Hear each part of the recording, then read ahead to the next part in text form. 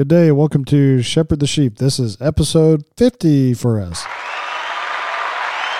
Yes, in front of a almost live studio audience, which consists of my kids, who I think right now are playing video games. So, in 50th episode style, we are going to have our own clip show, right? Just like that's what all those famous sitcoms in the 80s and 90s did. Except with no actual clips. Oh yeah, no actual clips.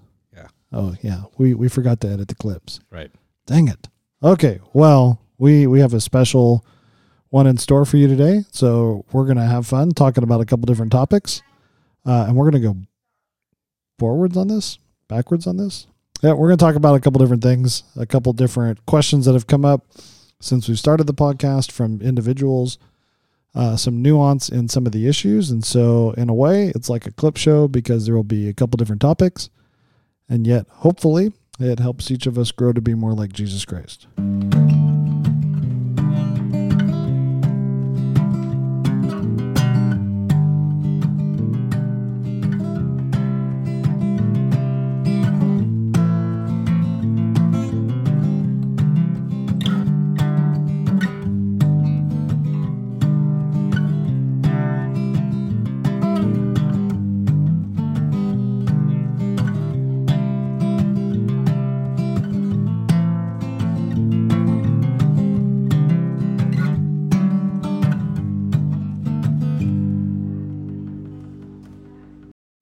All right, episode 50. Yes, sir. Live today. We are here. We are here. Yay. And it's kind of fun. Don't know if you know this, but recently eclipsed sermon number 400 too. Oh. Yep. Oh, that's right. Your Yep. sermon number. Oh, wow. Yep. My 400th sermon was this last year back in April. Wow. Congratulations. I know. I don't know if That means you're 400 times better. no, oh gosh. I think that means like somebody in there is like 400 and he's still not better than this. Yeah. So sorry guys. I'll do my best. Yeah, it was John 5, 39 to 47 on March 27th. Wow. Yep. So that was fun. I was hoping the X-Files one was $3.99. I should have timed that better because so good, the X-Files. But yeah. So there it is. This year's our 10 year too, by the way, in December. Oh, that's we right. celebrate God's faithfulness of 10 years. Lord willing. So hopefully we'll all be here for that.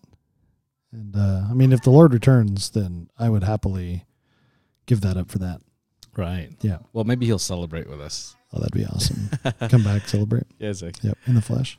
That'd be awesome. So, we have a couple. So since we've started this, we have talked about many different things. I think people that listen regularly and talk to us have noted different parts of the podcast that are probably reoccurring major themes in all of our podcasts. And so that is the need to minister to people, to serve people. That is the need to rest in Christ, and that to learn from Christ, and that to learn from Christ and to do ministry in a Christ-like way both exalts him and is the best way to serve other people. We've talked about expectations a lot, major part of our church culture. We've talked about truth and preference a lot, and we've talked about love a lot. And so over the years, we've talked about wisdom. And I think we've said quite a bit that wisdom is the missing element in the church. Recently preached on the need to have wisdom in ministry. And so all that to say that, of course, you talk about these things, and these topics don't go away after you talk about them. They keep developing in your head. You keep seeing how nuance happens. You keep fleshing out different situations come up that remind you that in general, some of the things we say are not hard, fast, black and white truths, but that instead they're even when we talked about them in the situation we talked about them, there's some kind of wisdom there. And so expectations has been one of those constant discussions with different people. I've heard people say, "Oh, your expectations podcast really helped our marriage out. It helped me navigate people better." I realized, that it was unfair of me to put expectations on other people, especially when they're unaware of them. And it's like, yes, amen. Like, and by the way, we all still struggle with that.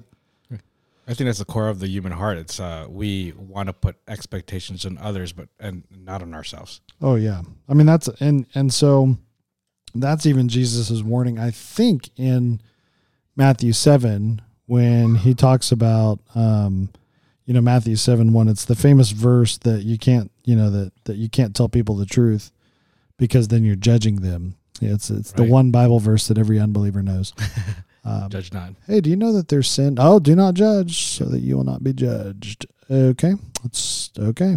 But in verse 2, for in the way you judge, you will be judged. And so a lot of times we do hold people to these standards that are not real. They're important standards in my mind. They're important schedules, plans, behavior, actions. I like kind of further defining that in the expectation discussion now. In my mind, my family is going to have the same plans and agenda I have. And I don't need to communicate it because it's just obvious. Well, that's not fair. And so we talked a lot about that. And I think if I could summarize that podcast from 2 years ago now, I would say that hopefully what people got out of that is it's unfair to put uncommunicated, unagreed upon expectations on other people. Mm-hmm. That instead we need to expect ourselves to serve other people. It's unfair to then get upset with them for not living up to our expectations. And a lot of times those expectations are false hopes and can actually reveal idolatry or some other sinful tendency in our own heart. And so even here in Matthew 7:2, in the way you judge, you will be judged. By your standard of measure, it will be measured to you. And what's interesting is Jesus then says, why do you look at the speck that's in your brother's eye, but you do not notice the log that's in your own eye? And it's because to have that kind of expectations for other people is, in a sense, hypocrisy, because you do have some kind of measure and standard for them, and expectation, but the reality is you don't live up to it yourself. I mean, and that's, Jesus doesn't say, hey, you might. He says, hey, listen, why, it's like, hey, if this is the way you're living your life, the measure that you give on to others is going to be judged to you. And the reality is nobody could live up to their own standards in that way.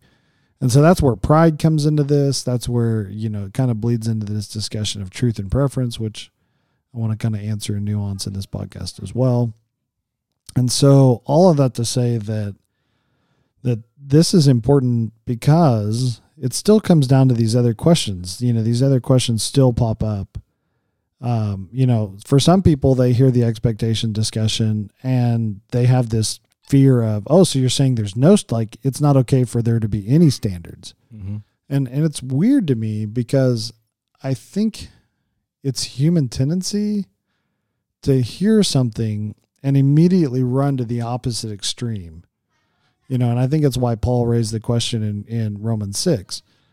Hey, you are saved by grace alone. And then when you understand the gospel, there's almost this party like, oh, so you can just go sin because you're saved by grace? And Paul's like, heck no, because you're united with Christ. And that's the short summary of Romans 6. That because you're united with Christ, you live as if you're united to Christ, because that's reality. You are united to Christ. So live like that's real. So therefore it's not an excuse to go sin, but then true believers don't want to sin. They don't want to run around and be like, "Whoa, look, I can do whatever I want. I have sin insurance," Instead, so in this expectation discussion, right, it's still kind of this, some people knee-jerk react and run to this like, oh, so we can't have any standards. And I think that's the nuance I kind of want to answer. I kind of want to answer, what about expectations for your kids? What about expectations for other believers? Because there is this reality that Scripture says, hey, there are commands out there. They're very clear. Mm-hmm. COVID has revealed that some people don't have a high view of the church. And you can tell by the way that they attend or don't attend. Well, the Lord expects them to be a part of a church and plugged in, and I've learned some people hate the 9 Marks model of church. And I think maybe that's because 9 Marks brings to bear that every believer has a responsibility to the church. So as people who get that, is it unfair for us to communicate that expectation to other people? Is it unfair for us to hold those people accountable to that? Mm-hmm. So, right, there's an expectation. Or what about, what about expectations for us as pastors to do our jobs? And so there is a sense in which, right, it is fair in some sense to say, hey, there is a standard, there are expectations. So I want to kind of go through that nuance a little bit. Yeah. That's helpful. Actually, you don't really think about expectations in that way. I guess the natural tendency is, when people say expectations, what we're trying to do is trying to hold them to our specific unbiblical expectations a lot of the times. You know what I mean? So yeah, that's the danger one, and yes. That's I think the third or fourth podcast we did was on expectations. And so it would, if you're listening to this and you have no idea what we're talking about, you got to go into the archives. And you got to do that. You got to look that up.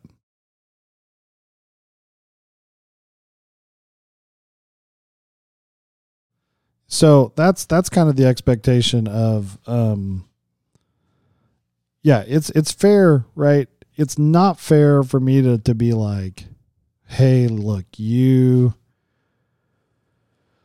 my expectation is that you would come home and act and have the same agenda I have, and today I have the agenda of I'm tired and I'm worn out because it's been a long day at work. And so when I come home, don't talk to me because I'm just tired. Well, though that's all true. And though you may want that, if your spouse hasn't agreed to that, then you're going to get into problems when you walk in the door and your spouse like, hey, can I have some help on something? You're going to be like, ugh, because that expectation is going to get in the way. And that's what that's what the podcast from the archives was all about. So now let's ask a further detailed question. Is it okay to have expectations for your kids? Absolutely. Right. Absolutely. Right. So how do you process those? And I think, to me, I process those expectations slightly different from the expectations that we talked about in the podcast. Yeah. But maybe I guess you have to frame it, a little bit, because when we say, not to have expectations, what we're really saying is, obviously, God has expectations for the human race to worship him, but there's also the sense that God knows that we're sinners, and so there's a level of grace and mercy there.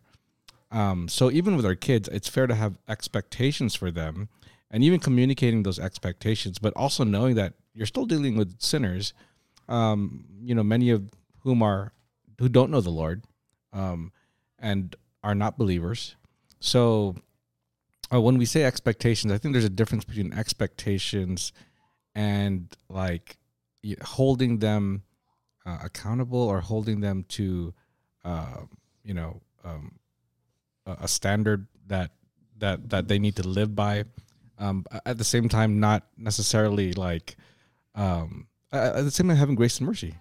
There's a little bit of leeway and breathing room for them to grow and mature and Well, and when looking back at the notes of that podcast from 2 years ago, I think we said you should expect other people to sin and to make a mistake. And that's why it's our job to, rather than be upset with them, it's our job to expect them to do that and to maintain a servant mindset with them. That makes, that kind of completes the thought there. Yeah. Yeah, because because we do expect them to make mistakes, we expect ourselves to also help them and mature, in a sense where, we're ministering to them. So that's the expectation we have on ourselves all the time. Yeah, I think of my kids' expectations kind of more in the lines of preparing them for adulthood, and also, is it fair to ask one person in the family to clean the house? And so, and by the way, this was asked in the relationship study. Well, whose job is it to clean the house? Well, it's really up to you. You figure it out as a family. If the husband's working, all week, 50, 60, 40 hours a week, and the wife is not, and all things being equal, that family chooses, for the wife to do all the housework in that way, then that's fine. Like there's a part of me that's like, I'm not going to come in and nitpick that. Mm-hmm. You know what I mean? But at the same token, some guys, they are workaholics and they want to come home and clean the house and they prefer to do it. And you know what? I'm not going to necessarily nitpick that either, as long as that guy realizes that spending time with your family members is beneficial and it serves them, and that's a part of ministry. Yeah. And that's the hard part about relationships, by the way, is, when I put a task list down, at some level I can clean my office and I can see that done. I can make coffee and I can see that done. I can order more coffee and I can see the product of that. I can get the things that the family needs from the store and you can see that. There's a lot of things that you can write down on a checklist and you can look down and be like, I did that. Oh, hey, look at our bathroom. Our checklist came in order and our bathroom has been renovated. Our kitchen has been renovated. We were able to help the Joneses in their project. But with people, you can't do that. You can't write down this list of like, kid grows with integrity and look down and be like, today my kid has integrity. So some of these things are lifetime processes. And so for me, when I think of the expectations for my kids, I think me as a parent with my wife, we are trying to prepare our kids to leave the house as fully functional adults. And so when we ask them to clean the bathroom, it's part of it is you live in the house, you help make the mess, you help contribute to the cleanup. But part of it all is also, look, if you're living on your own, you need to clean your bathroom.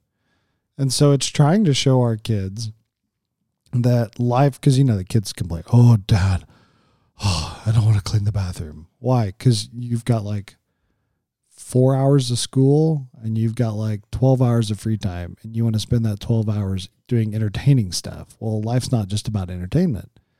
And so in that process, to prepare your kids, you start to give them chores. As they get older, maybe you start to help them manage finances better. You try to help them navigate those responsibilities, because the reality is when they leave your house, they need to be prepared to do that. Mm-hmm. The lady, when Isaac went down to the DMV and was filling out his thing for the learner's permit, the DMV lady said, did you fill this out? And he goes, yes. And she looked at Kyla and said, you know how many kids don't know how to fill out their own forms and have their moms do it? And to me, I was sitting in the corner like, yeah, we were winners, like goal. But there's a part of me that's like, how sad is that too? Mm-hmm. And so as parents, like, to me, I don't want to baby my kids, because adults who've been babied all throughout their childhood and teenage years, it's harder for them to do things, mm-hmm. because at some point they do leave the house and now they don't know how to do these things. I don't want that to be my kids. So I want my kids to realize, hey, life's not all pleasure. Life's not all entertainment. Life requires doing things you don't like. And so now, to me, the expectation conversation gets important, because now here's where the rubber meets the road. We've decided that our kids are going to grow up helping with housework, helping do chores, being involved in helping make meals, helping cook, sometimes cooking their own lunch. We've decided they have these responsibilities. Now the question comes down to, and here's where I think the expectation conversation does cross back into the drum beat that we have. How well do you expect them to do at that?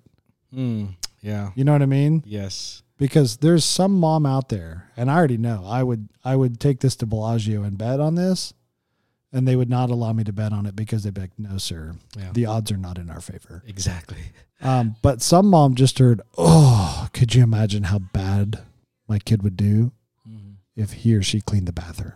It would not be clean. And that's the point. To that mom or dad, I want to say to you, listen, I get that if the first time you send your kid in to clean the bathroom, it is not going to be done well. Yeah. However, that commitment is not a one-time commitment. It is a lifetime commitment where you teach them, show them the standards, realize that they are going to drop the ball, that they're not going to do it perfect. And rather than being upset with them for their imperfect bathroom cleaning, continue to show them and guide them. Yeah. However, I would also say to that parent, you might also need to double check your standards, because there are some people whose house cleaning standards, I mean, I appreciate it, but maybe a little too high. Yeah. And that's where your spouse is helpful. Like if your spouse is like, honey, too high, maybe you need to be like, you know what, it's too high. Yeah, a lot of it too is like it's not just the chore itself. You're also really you're also dealing with their heart, because there's no kid who, well, I take that back. There are probably like, obsessive compulsive kids out there that love doing chores. Not my kids. So you're pulling, it's almost like you're battling the heart a little bit. So there's an attitude issue there that you have to deal with, because no one wants to do the chores. They want to play. They want to have fun. No, you're right. And that's part of our parenting is realizing when they're being lazy and when they're uneducated. Mm-hmm. So some mistakes or failure to live up to the standard. And this is why we have to maintain a servant mindset, right? My job is to serve my kids in that function. So if they're lazy, then you have to address a lazy heart. But sometimes you have a parent have to look back and say, wait a minute, did I equip them properly to do this? Go clean the bathroom and you don't have any cleaning supplies in the house. But in your head, you're like, well, all they had to do was take vinegar and mix 50% vinegar, 50% water. And they had a great cleaning thing that could have cleaned the whole bathroom with no problem. Mm-hmm. But again, the question is, well, how are they going to know that? Yeah. Yeah. So there's still got to be that part of you that says, hey, I've got to serve my kids. So I would encourage, I think of the things that I expect my kids, there's a part of me that's like, I want to adopt a teacher leader mentality where I'm serving you and teaching you, realizing that you're not going to do it perfect. But if we can keep progressing you to be better and better and better as time goes, then that's what we want to do. You almost have to tell them, hey, you're going to hate this, because it's part of building that expectation into them. Like, you're going to hate this, but you have to learn how to do things that you hate. Yes. Because that's part of life. Yeah. And but you could find satisfaction in the work, because at the end of the day, even if you hate the job, you did a good job. You could look up and say, I did a good job, and I honored the Lord. Yeah. So you're teaching them that hard work is honorable. It's virtuous. Yeah. Despite how you feel about the job. Yeah. Yeah. Because one of my kids the other day said, I need you to clean the bathtub. He goes, but I don't use it. I said, okay. He goes, Mom's the one who takes baths. I was like, oh, okay. I was like, so you don't take baths, so you don't need to clean the bathtub. He's like, yeah, exactly. I was like, why don't you love your mom and serve your mom? Mm-hmm. Ooh, mic drop. Yeah, he was a little, yeah. It was good. Yeah. It's good for his soul to realize this. Well, that's the thing too. Like, you're actually teaching them how to love people. Yes. And so you can't disconnect love from everything we do, because what we're teaching them really is, right? You're teaching them how to serve their spouse one day. You're teaching them how to teach their children one day. You're teaching them how to be around other human beings so that they could be enjoyed and liked, and life is pleasurable and it's good. Yes. Oh, whoa, what's going on? Attack. Oh, that's my wife calling. Episode 50. Have you got attacked? Yeah, that's my wife calling. Oh. Yep. I have a funny I made a ringtone that I thought, there's an irony to that ringtone that I don't know that I want to bring up on air, but if you want to know the story behind it, you can ask me in person and I'll tell you the story, because I think it's funny. Fair enough. That ringtone is a joke. Okay. Yeah. And it's, if you know what the ringtones do, I think it's funny, because if anytime Kyla or one of the elders calls, it's just, to me, there's an ironic funny there that's hilarious. So anyway, I'll have to say that's what's going on. But anyway, yeah. So even kind of what you're saying with your kids there, yeah, you're right. Love is a part of that. The reality that you live in a family. I even ask my kids, like, why is it that you can make a mess and we clean it up, but you can't clean up another person's mess? Because that's the other thing that comes out is your kids will be like, it's not fair that he gets to do this.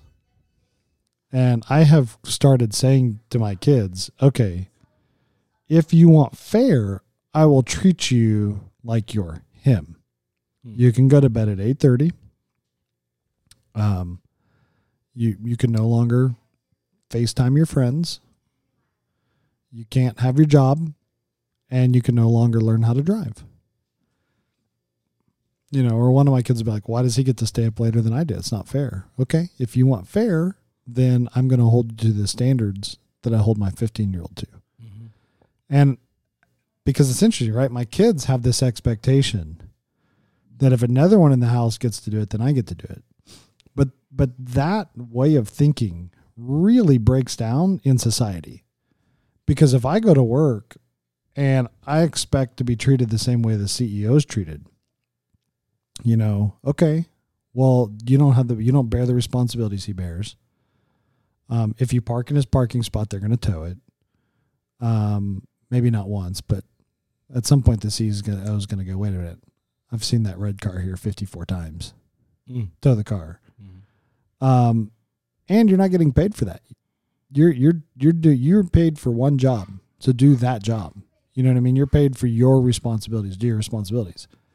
And so, though you may come in and be like, "Well, I expect to be paid like the CEO," I promise you don't. You're not going to the board of directors the same way that CEO is. And so, in a sense, right, the one with more responsibility has, you know, the one that's higher up on the ladder has more responsibilities. With great power comes great responsibility. Spider-Man. Yep. But that's not necessarily an untrue statement. You know, Stan Lee would have been held right if all of a sudden every comic quits selling. The board of directors and the shareholders are like, Stan, what's the problem? Well, what are you doing? Like, right. And so at some point, even the company's responsibility. You know, a friend of mine was, you know, owns a company, and one of his employees was complaining about a vacation he was going on. He's like, bro, like, you know, you don't have these responsibilities. Like, you weren't there when I started the company, and I paid you, and I didn't get a paycheck because I had to pay you, you know? And so it's interesting, right? Like they're just, usually other people have details, a part of their life that I don't have. And it's easy to not, you know, you always want to look at it in situations in a way that's favorable to you, you know? And so, it's not fair that he gets to do this and I don't get to do that. Well, you're not the same kid. You're at different stages of your life. It's fair to hold a 15-year-old to a different level of accountability than a 5-year-old, you know? And it's also, as a parent, I'm not going to ask my 5-year-old to do something that a 5-year-old can't do. And at the same token, because this is where problems arise more, parents will they can't do that. Yeah. At the same token, if in your head they can never do that because they're children, you're stymieing their growth. At some point, you've got to say, you know what, I've got to get in and I've got to teach them and I've got to get them going now on this. Yeah. Very true. I always advise parents, like when they're about to potty train, like, hey, don't do it too early. You're gonna create more problems than you think. You wanna wait till they can communicate a little bit and they're ready, because then you can teach them in one day and be done. Right. Yeah. The One Day Method by Gino Glimmer. Yes. All 5 of them. Oh, no, not the 5th one yet. So. Not yet. Almost. He's almost there. He's almost ready. Almost there. And I'll be diaper free. Oh man. Yeah. Tell the next one. Yeah. Jesse's like, stop. I can already hear her saying that. But I think that's right. So the expectations for kids, the way I outline that is, hey, listen, I will even acknowledge, because here's where truth and preference discussion weaves into this tapestry, that I will say to my kids, this is your mom and I's preference. Like, it is not a truth issue. The Bible does not say that you need to prepare your own lunch. However, your mom and I are saying to you, in the way that the house operates today, we want you to do this. Now, in a way, that's a Bible command, because obey your parents. But on the other hand, I will happily let them know this is your mom and I's preference in the way we do things. When you have your own home, if there's a wiser way for you and your spouse to do it, then do it that way. But today we are asking you to do it this way because this preference works for us. And to me, that's a part of the conversation. That's a part of the conversation that needs to, how do I say that? That's a part of the conversation that needs to be kind of had, maybe, is when is it okay to drop, right? When is it okay to ask other people to kind of follow your preference? Because Philippians 2:4 says, do not look out for your own personal interest, but the interest of others. And so in a sense, I want to prefer other people. Yeah, I have thought about that because that's kind of where, like, there is a privilege to that authority. Yeah. Sometimes, like, you could, right. Sometimes the one in authority, sometimes it's better to give them their preference because they're leading, they're leading the household. In our case, we're parents, we're leading the household. We're making the big decision. So it's easier for us to do our jobs if our preferences are met. At least with major things. Sometimes I will let my kids have their preference. You know what I mean? Sometimes it's like it's not an issue. It's a non-issue, or a non-directional issue, if that makes sense. What kind of ice cream they want or something like that, or where they want to eat for dinner, and I'll give them that preference over mine, which, in their case on a Sunday, it's Roberto's. Yeah, so. And that's the thing. I don't like to defend my preferences to people, but I think what you're doing there is wise, though, because there is a sense in which we tell people in the church, hey, prefer the leadership style of other people when they're in the trenches. Mm-hmm. So the people that are over children's church, I don't go to the children's church meetings. I pray for the children. I pray for the people that serve back there. I'm thankful for all of them. I trust them. The last thing I want to do is manage that from afar and be like, well, here's what you should be doing. That doesn't mean people can't ask questions, but I want to, you want to prefer the people in the trenches because they have the most information. And a lot of times their preference is the wise way to do it. Mm-hmm. In a way that fits his or her personality. Right.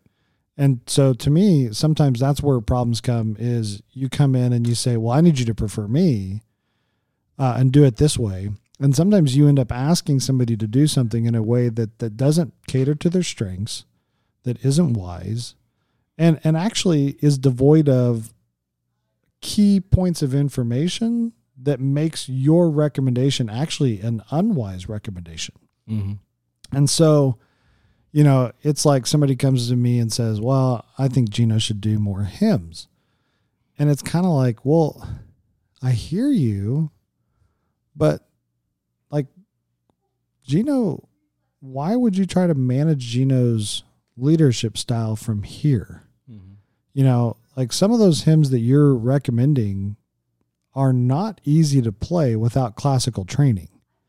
And here, not only are you saying we need to do hymns, but we need to do them in their classical, lyrical composition. Mm-hmm. And it's like, well, if Gino's not trained in that way, why would I want to make Gino do something that doesn't fit his piano strengths? Right. And I didn't know this for the longest time. There's different ways to play piano. Mm-hmm. Yeah. And so that's what's interesting is somebody sitting in the back goes, well, why are they not doing the classical? And then they go to another church that's got 50 paid musicians that live that are all trained in Nashville and couldn't make it as a country music artist, but decided that they could live in this city and work for churches and be professional musicians on stage. But that doesn't work for us. So in my mind, at that point, when you're kind of the leader in the trenches, I think it's sometimes okay to look at somebody and say, hey, I totally understand what you're saying. That doesn't work for me. So I've just asked people to follow my preference on this issue. Right. Because that, and I'll say that to people too. Like I'm sure Caitlin can testify.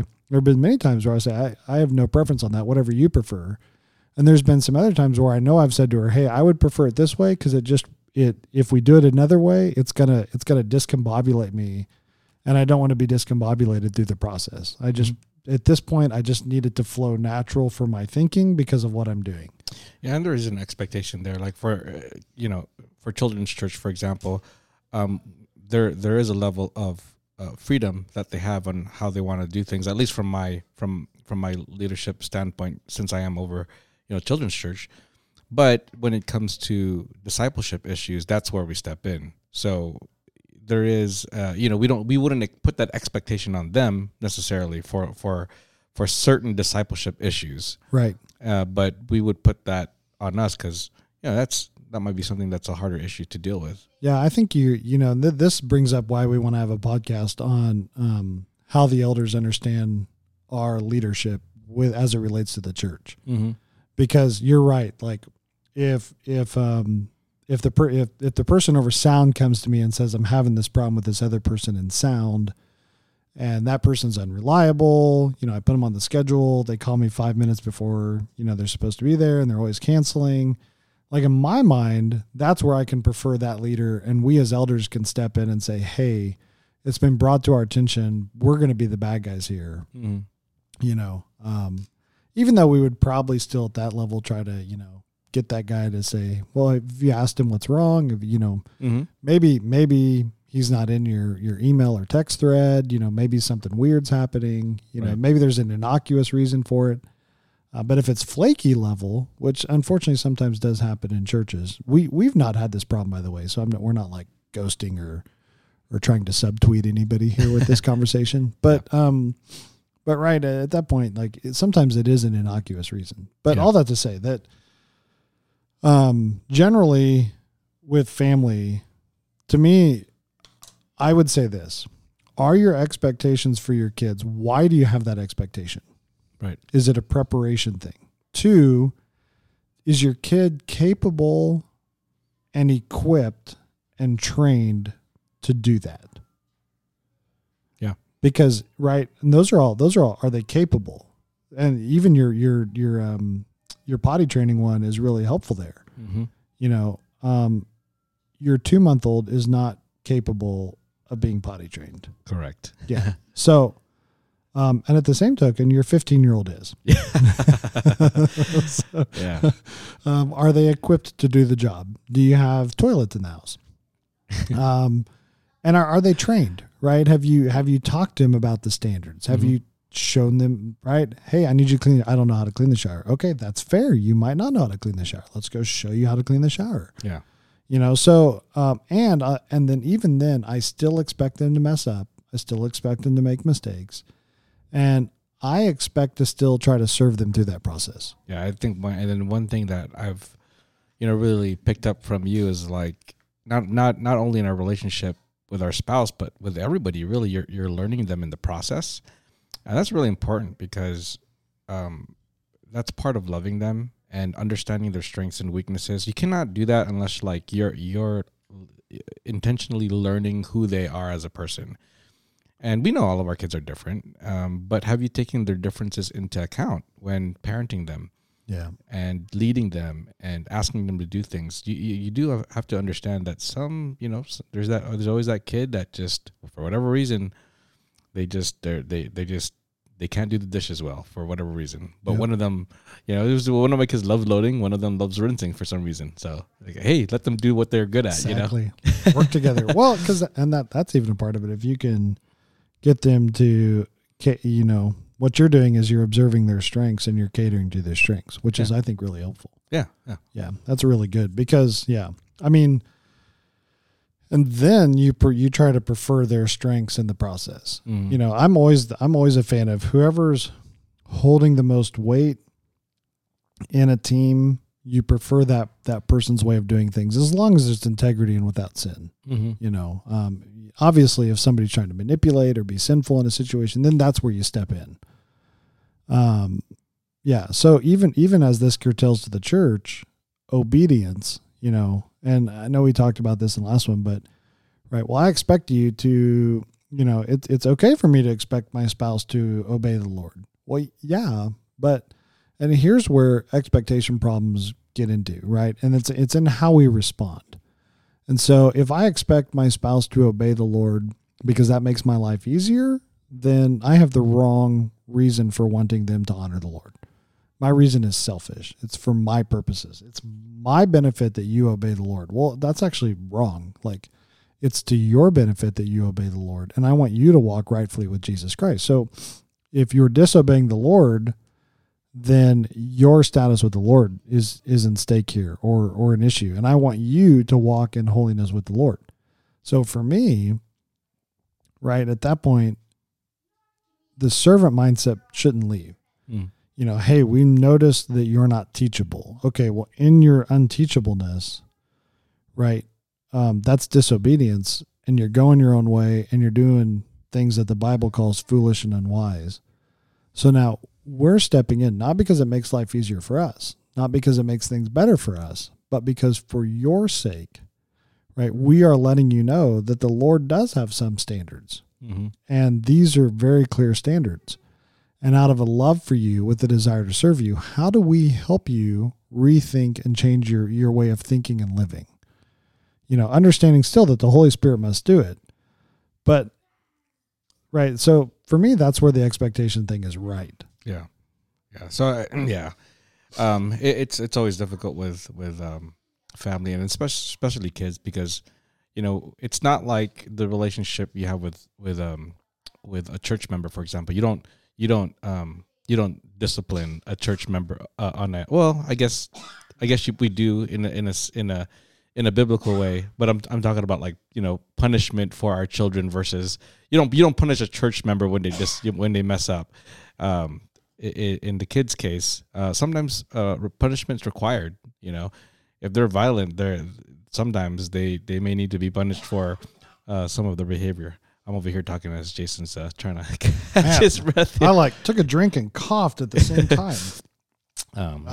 My expectation was to have no problems in this. Okay, podcast. I was like, oh, I hope you're not expecting me to do CPR or anything done. So this podcast just had a crazy turn of events. Yeah, we'll call it Icarus. Yeah.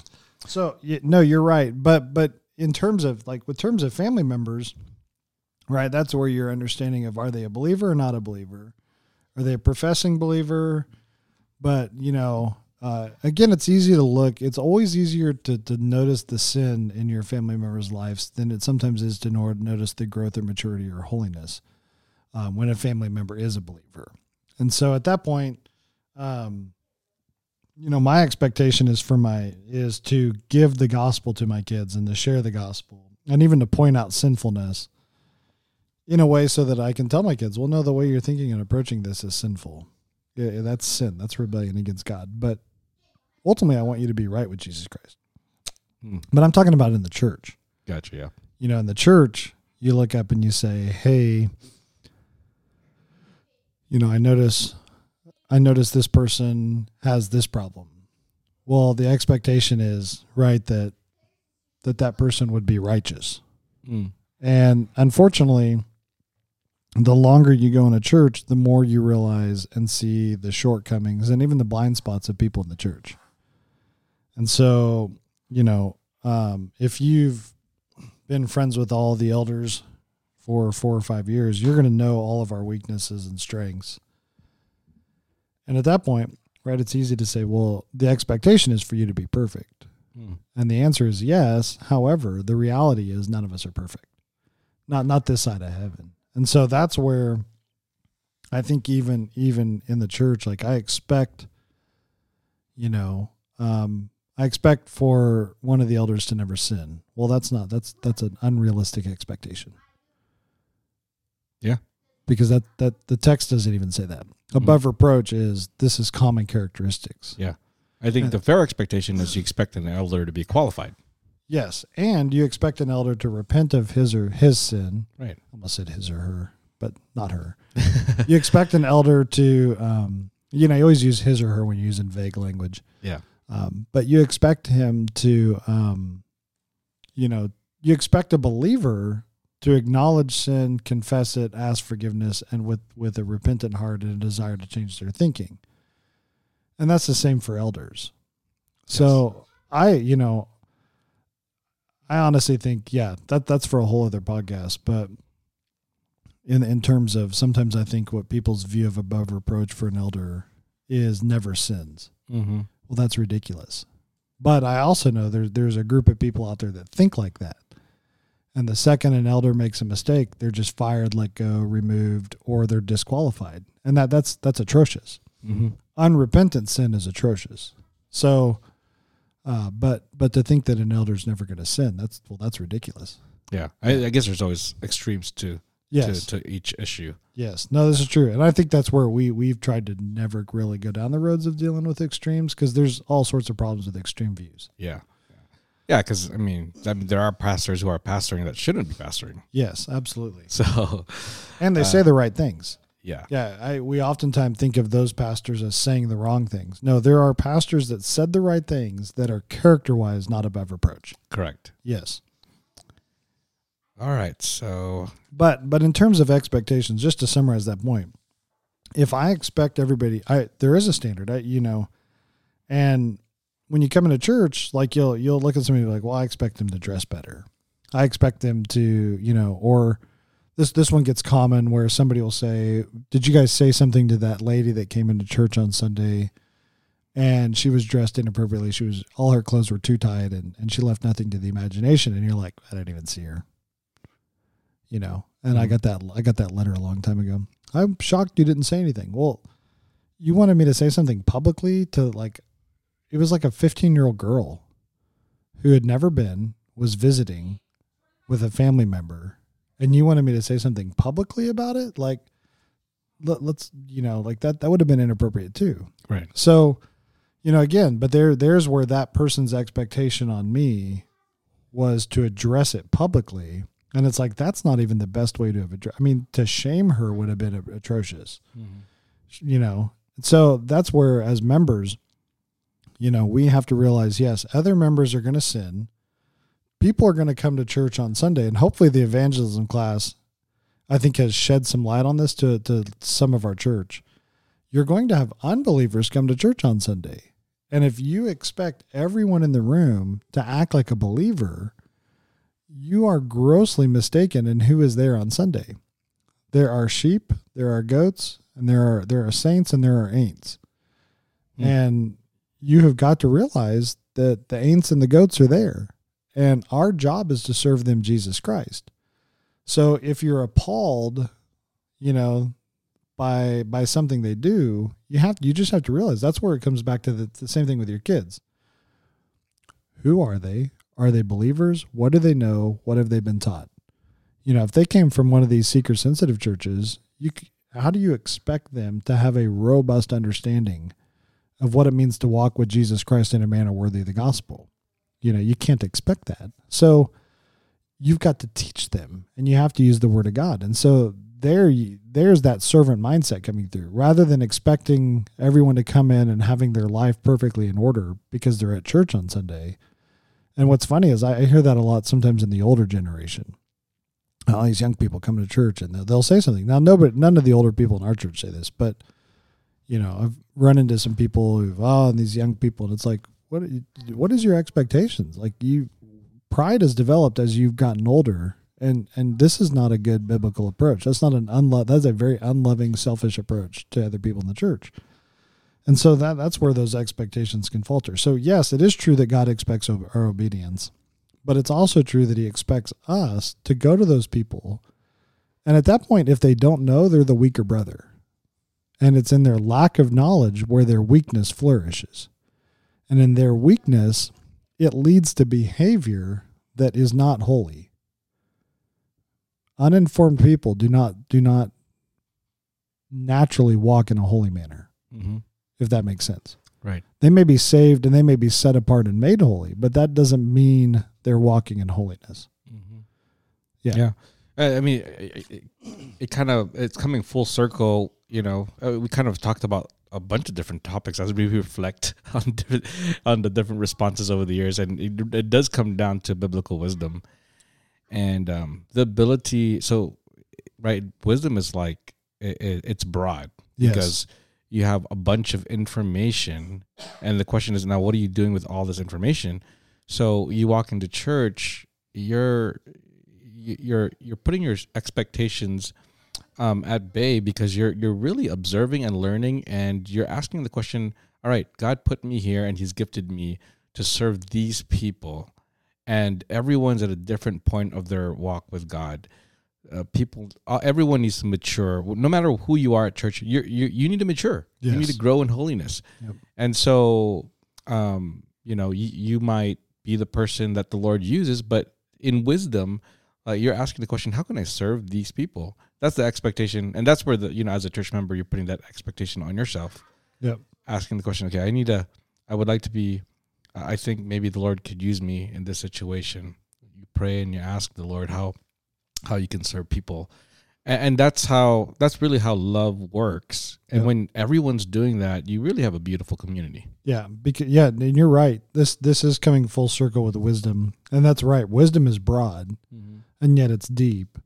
And if you're burdened for somebody, right? I mean, if that person's really bothering you, maybe that's the Lord burdening you to go love that person with long suffering and patience. I really wish most of us would think a little bit longer on how God would view us if he viewed us the same way we viewed other people. Mm-hmm. Like, all of us love God's grace. And the unfortunate part is sometimes we're slow to show that to other people.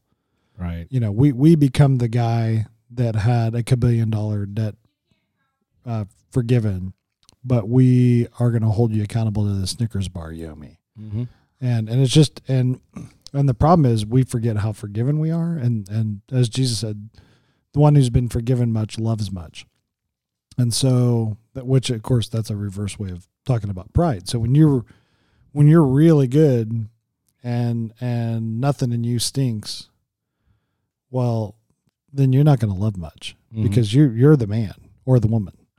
But the problem is none of us are that. Like, all of us are broken people saved by God's grace. So, yeah. So in this kind of precursor, just to talk, we talked a little bit about family expectations. Mm-hmm. That it's, understand what those expectations are. Talked about church, because it is fair. God does expect stuff from us. He does expect holiness. But again, he also expects us to minister to people the same way he ministers to us. And the key difference there, and this is huge, is he's judge, I'm not. And I think that's huge. Interestingly enough, in our pre-notes, we talked about wanting to talk about truth versus preference. Is it okay to ask someone to prefer your approach? And we talked about that. Expect them to mess up. We talked about that. But what's interesting, and we'll take the God is judge, and let's move that into one other thing, because we talk a lot about loving people and being kind and gentle and patient. And there's so many scripture verses. Mm-hmm.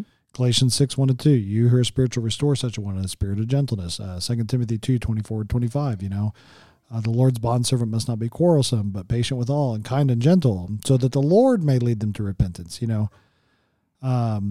Love your enemies. When somebody insults you, turn the other cheek. When somebody's being a bear and they want you to go 1 mile, go 2 miles with them. Romans 12, kindness heaps burning coals on their head. Vengeance is mine. Mine being the Lord.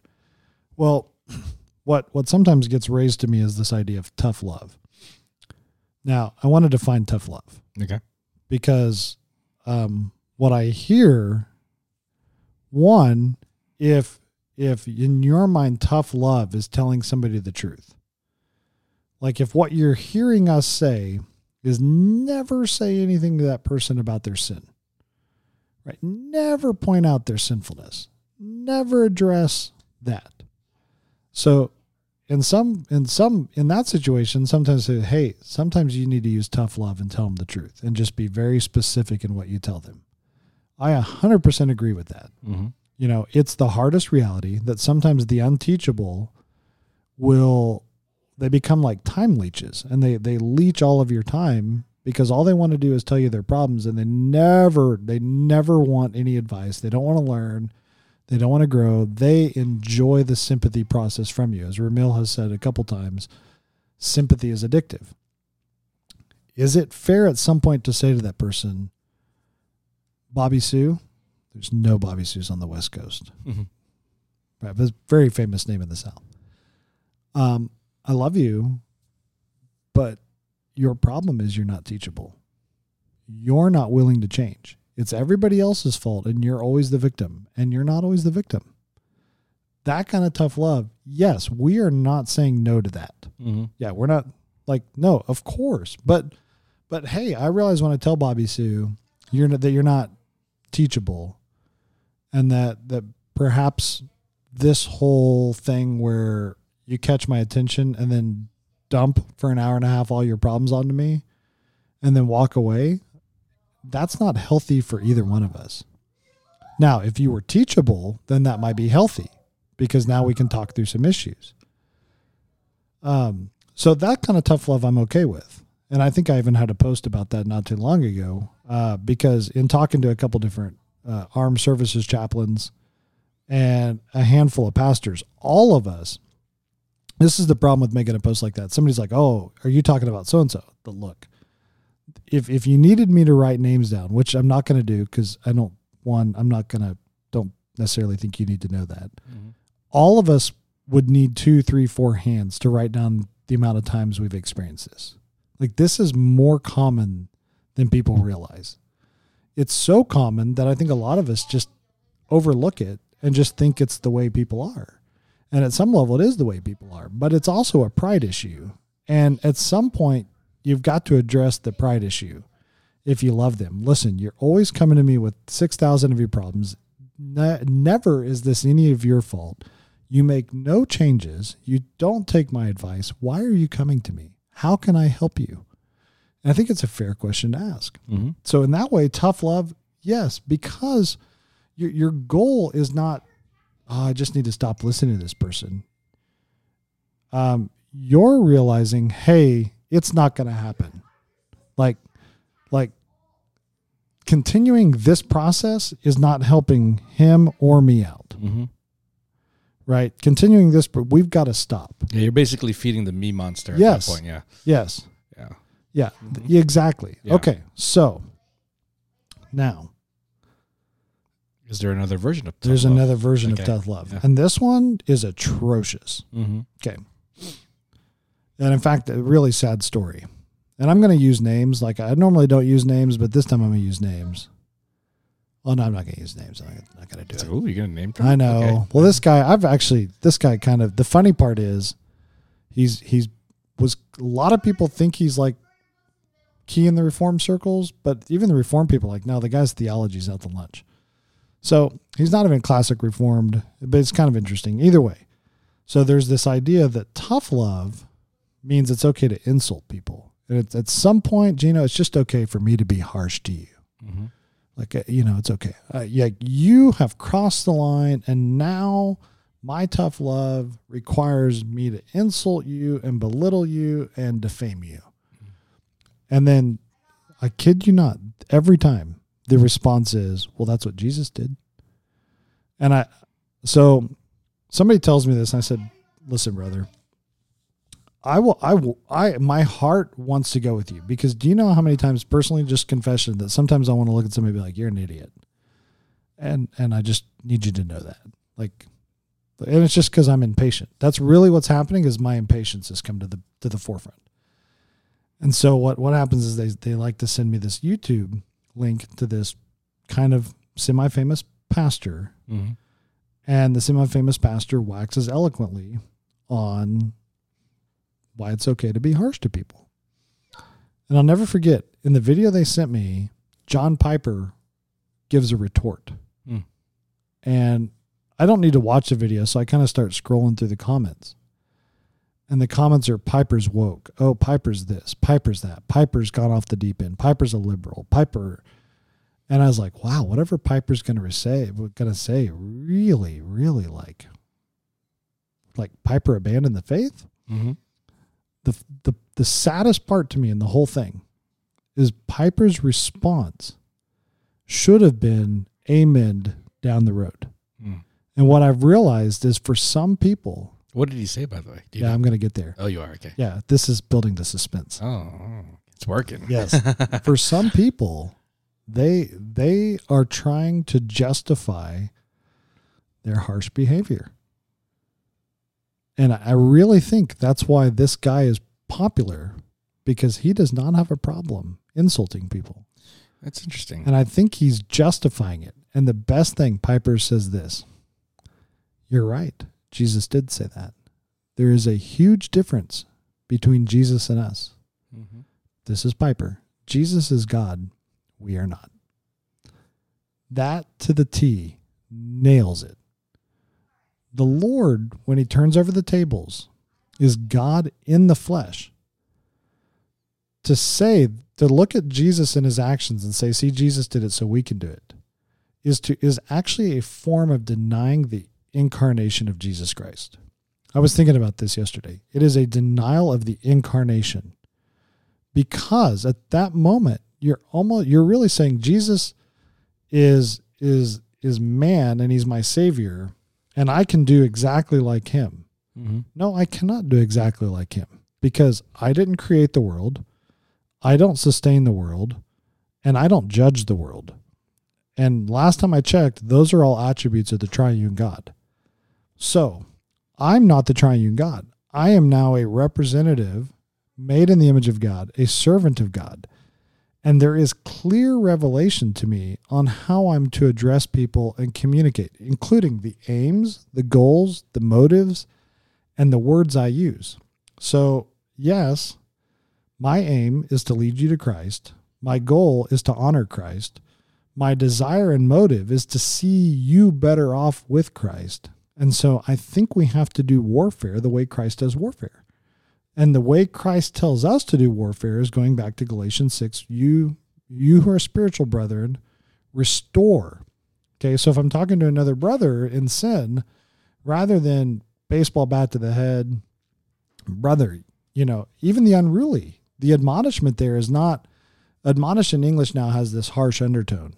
But in the admonish in the Greek is just teach them, nouthetic, like teach them. Mm-hmm. Like you need to address them with the word of God and show them, be clear. So at that point, right, but the 2 Timothy 2:24 and 25 is a little more all encompassing, because the Lord's bondservant must not be quarrelsome, but able to teach with kindness and patience, right? And so my goal is to address this person who may be an unbeliever with the word of God, so that the Spirit of God can work. Not that I empower the Spirit of God, but that's exactly what the text. In fact, I should just read the text, because I keep kind of butchering my own little paraphrase here. The Lord's bondservant must not be quarrelsome, but kind to all, able to teach, patient with wrong, with gentleness correcting those who are in opposition. Why? If perhaps God may grant them repentance leading to the knowledge of the truth, and they come to their senses and escape the snare of the devil, having been held captive by him to do his will. Mm-hmm.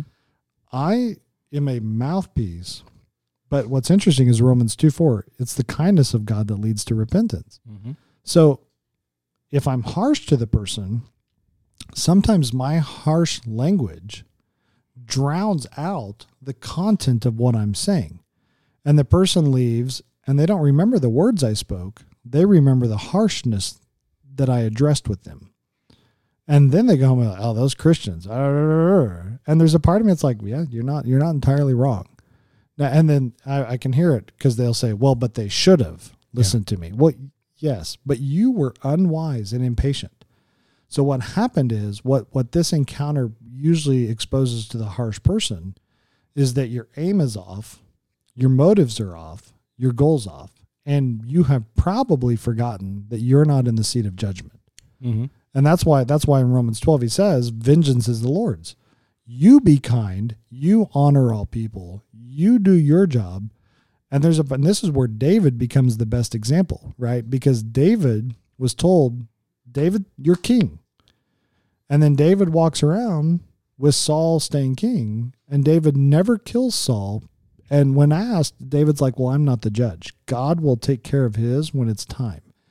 And I think that's the godly approach for us to have. Look, yeah, I want the child molester to face judgment. I also want the child molester to come to know Jesus Christ. Mm-hmm. And this is actually kind of a little closer to the heart lately with the baby death that I don't want to talk about on air, but that we kind of experienced. I want that couple, if they're guilty, to face punishment. And at the same token, I want that couple to find grace in Jesus Christ. Yeah. And I think it's fair to want both, but right, if I'm thinking from a banquet table perspective, I would rejoice if they were both sitting there. Yeah. Yeah. I think it's interesting because if you follow the ministries that use harshness as their form of ministry, you'll find that what you find is a wake of destruction and manipulation. Because what harshness does is it either makes a person disillusioned, or you get results and you get short-term results. But what you've just created is a harsh minister as well. And I think most people have already listened to Rise and Fall of Mars Hill. You can that's kind of a teachable kind of situation there. And obviously I don't know all the details, but it seems like if everything that was presented was true, I would like confidently say that harshness is not the way of ministry. Yeah. And then secondly, Jesus turning over tables, other than the character of Christ and the incarnation, it's just poor exegesis to walk away from that text saying that text is teaching us to turn over tables. Yep. Because if you were to preach that text, the application is not, okay, now go into the church and start turning over people's tables. No, absolutely not. You would have to think, you're going to need to think long and hard before if that's your application, because I don't think you can take that away from that text. No, we've I don't know if you remember, there was a street preacher that came to our church and was like, I'm going to go into the Catholic Church and like demolish all their idols. What do you think? And I was like, I think you're going to be arrested. Yeah. And he tried to pull the whole, well, that'll be persecuted for God. No, bro, that's called vandalism. Like, yeah. Like I agree with you, but that's not the way to go about doing this. Right. No, and that's, I think we've all been there at some point. But when we've been there, it's because we were immature.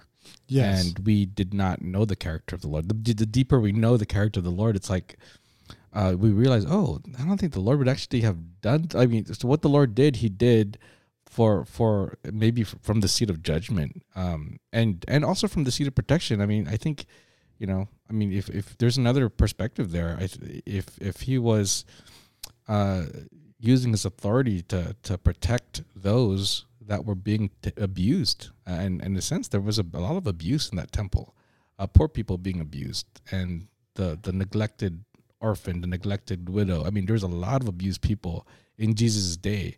So there's a few explanations at least. So I don't think you can walk away from there and just start turning over tables in a different, in someone else's. Yeah. So that's one thing. And then, so those are the two things, my thoughts as you were talking there.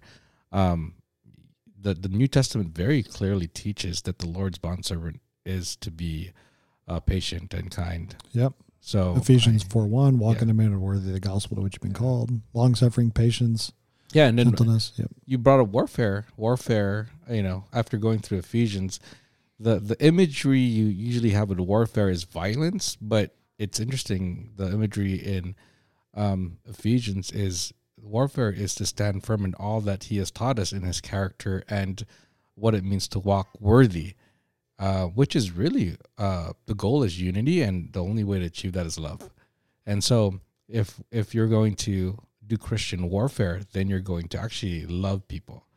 And that is an upside down world it's an upside down kingdom that we live in. That's why it makes sense, right? Because it's like, our kind of warfare. So if you look at the secular world, conservatives who have probably the same values of us, share the same values as us, go to war, and their war is violent sometimes. It's very harsh, and sometimes Christians take the cue from the secular conservatives. But I don't think we necessarily have to be like them. We are to be, if we're going to actually represent the same virtues, let's represent it the way Christ represented them. It's with patience and kindness and wisdom, and long suffering, and teaching, you know? So yeah, it's a completely different way of life. And that's why the Christian way is radical. I mean, right? If it's the reason why it's radical, it's because it's loving. So. Yes. Yeah. It's the way to kill the heart is right. It's a silent warfare. The Holy Spirit pierces. Yeah. And unbelief warfare is overpower and squelch. And I think the balance there that you mentioned earlier is that you do have to speak truth. The question is now, how do you do that? How do you teach truth? And there's a way to do it. Yes. With patience and kindness, where you're not excusing evil. Yes. You're still standing on truth. Yep. But you're not, you're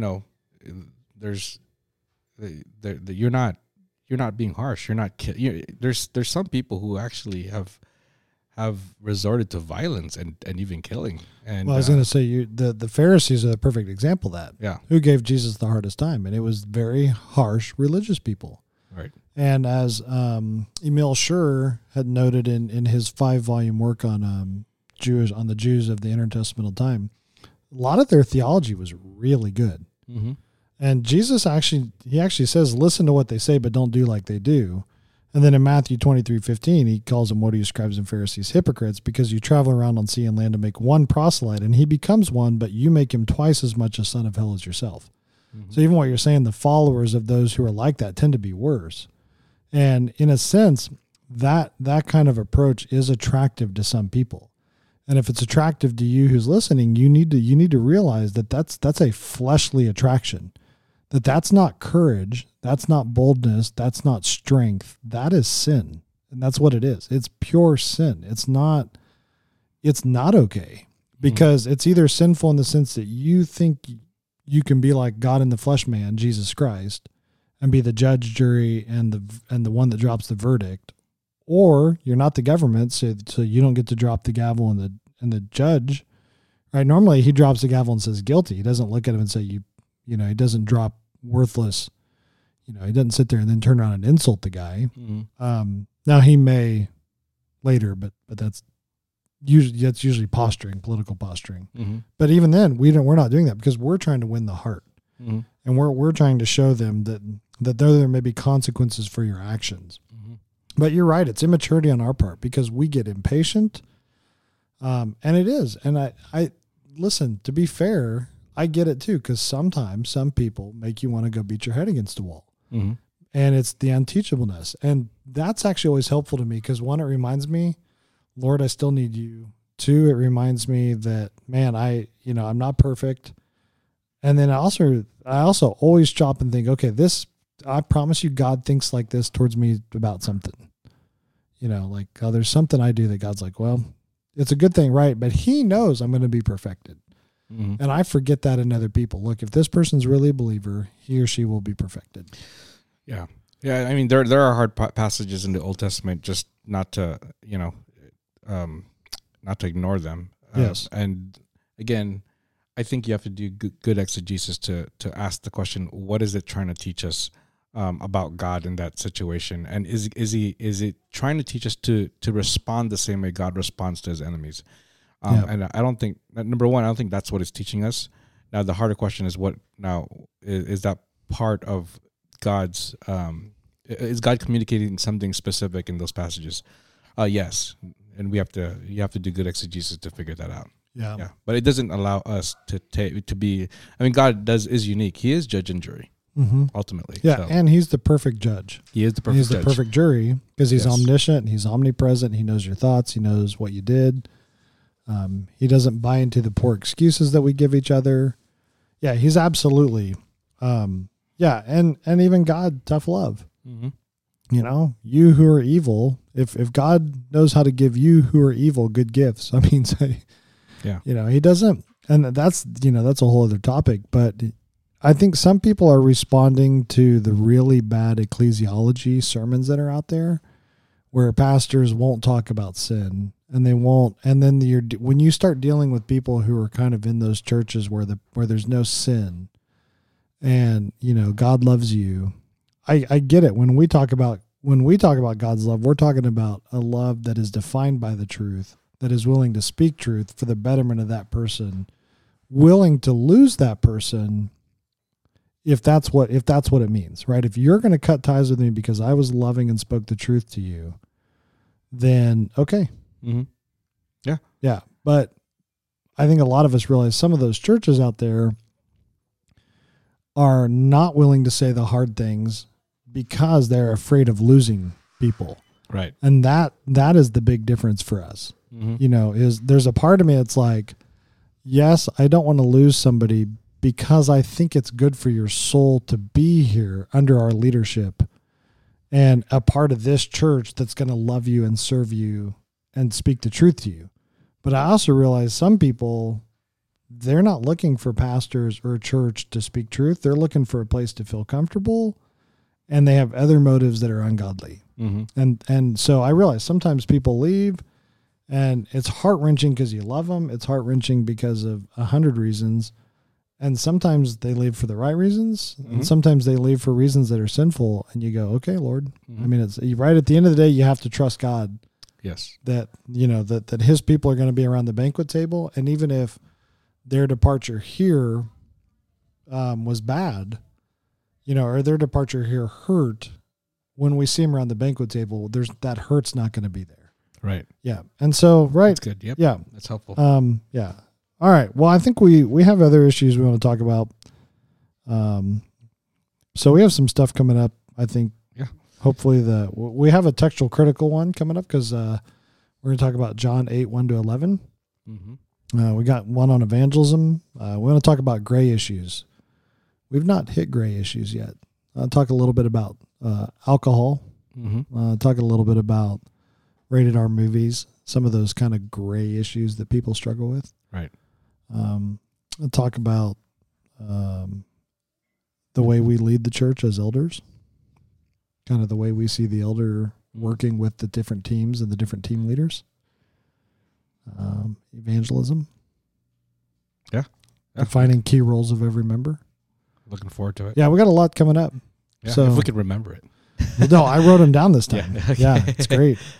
Okay, well, I don't know how long we've been on here. Yeah. The recording device actually doesn't tell me in time. So, but this was good. Hopefully this was helpful to you. Hopefully it served you. Again, we're still learning. We're still growing. And so if you have questions or feedback, we always welcome it. If you're not a member of Cornerstone and you're listening to this in another state, country, we just want to remind you that we defer to your pastors and their wisdom for you. So disregard us, listen to them, be thankful for them. They love you. They pray for you. They serve you the word of God. Write them an email. Tell them you love them. Offer to buy them a book. Sometimes their reading list is really long. So ask them where their favorite coffee shop is. Buy them a cup of coffee. Buy them a meal. But just know that they love you and listen to them before you listen to us. Unless you're Cornerstone, then we're here for you. We're your peeps. All right. We love you.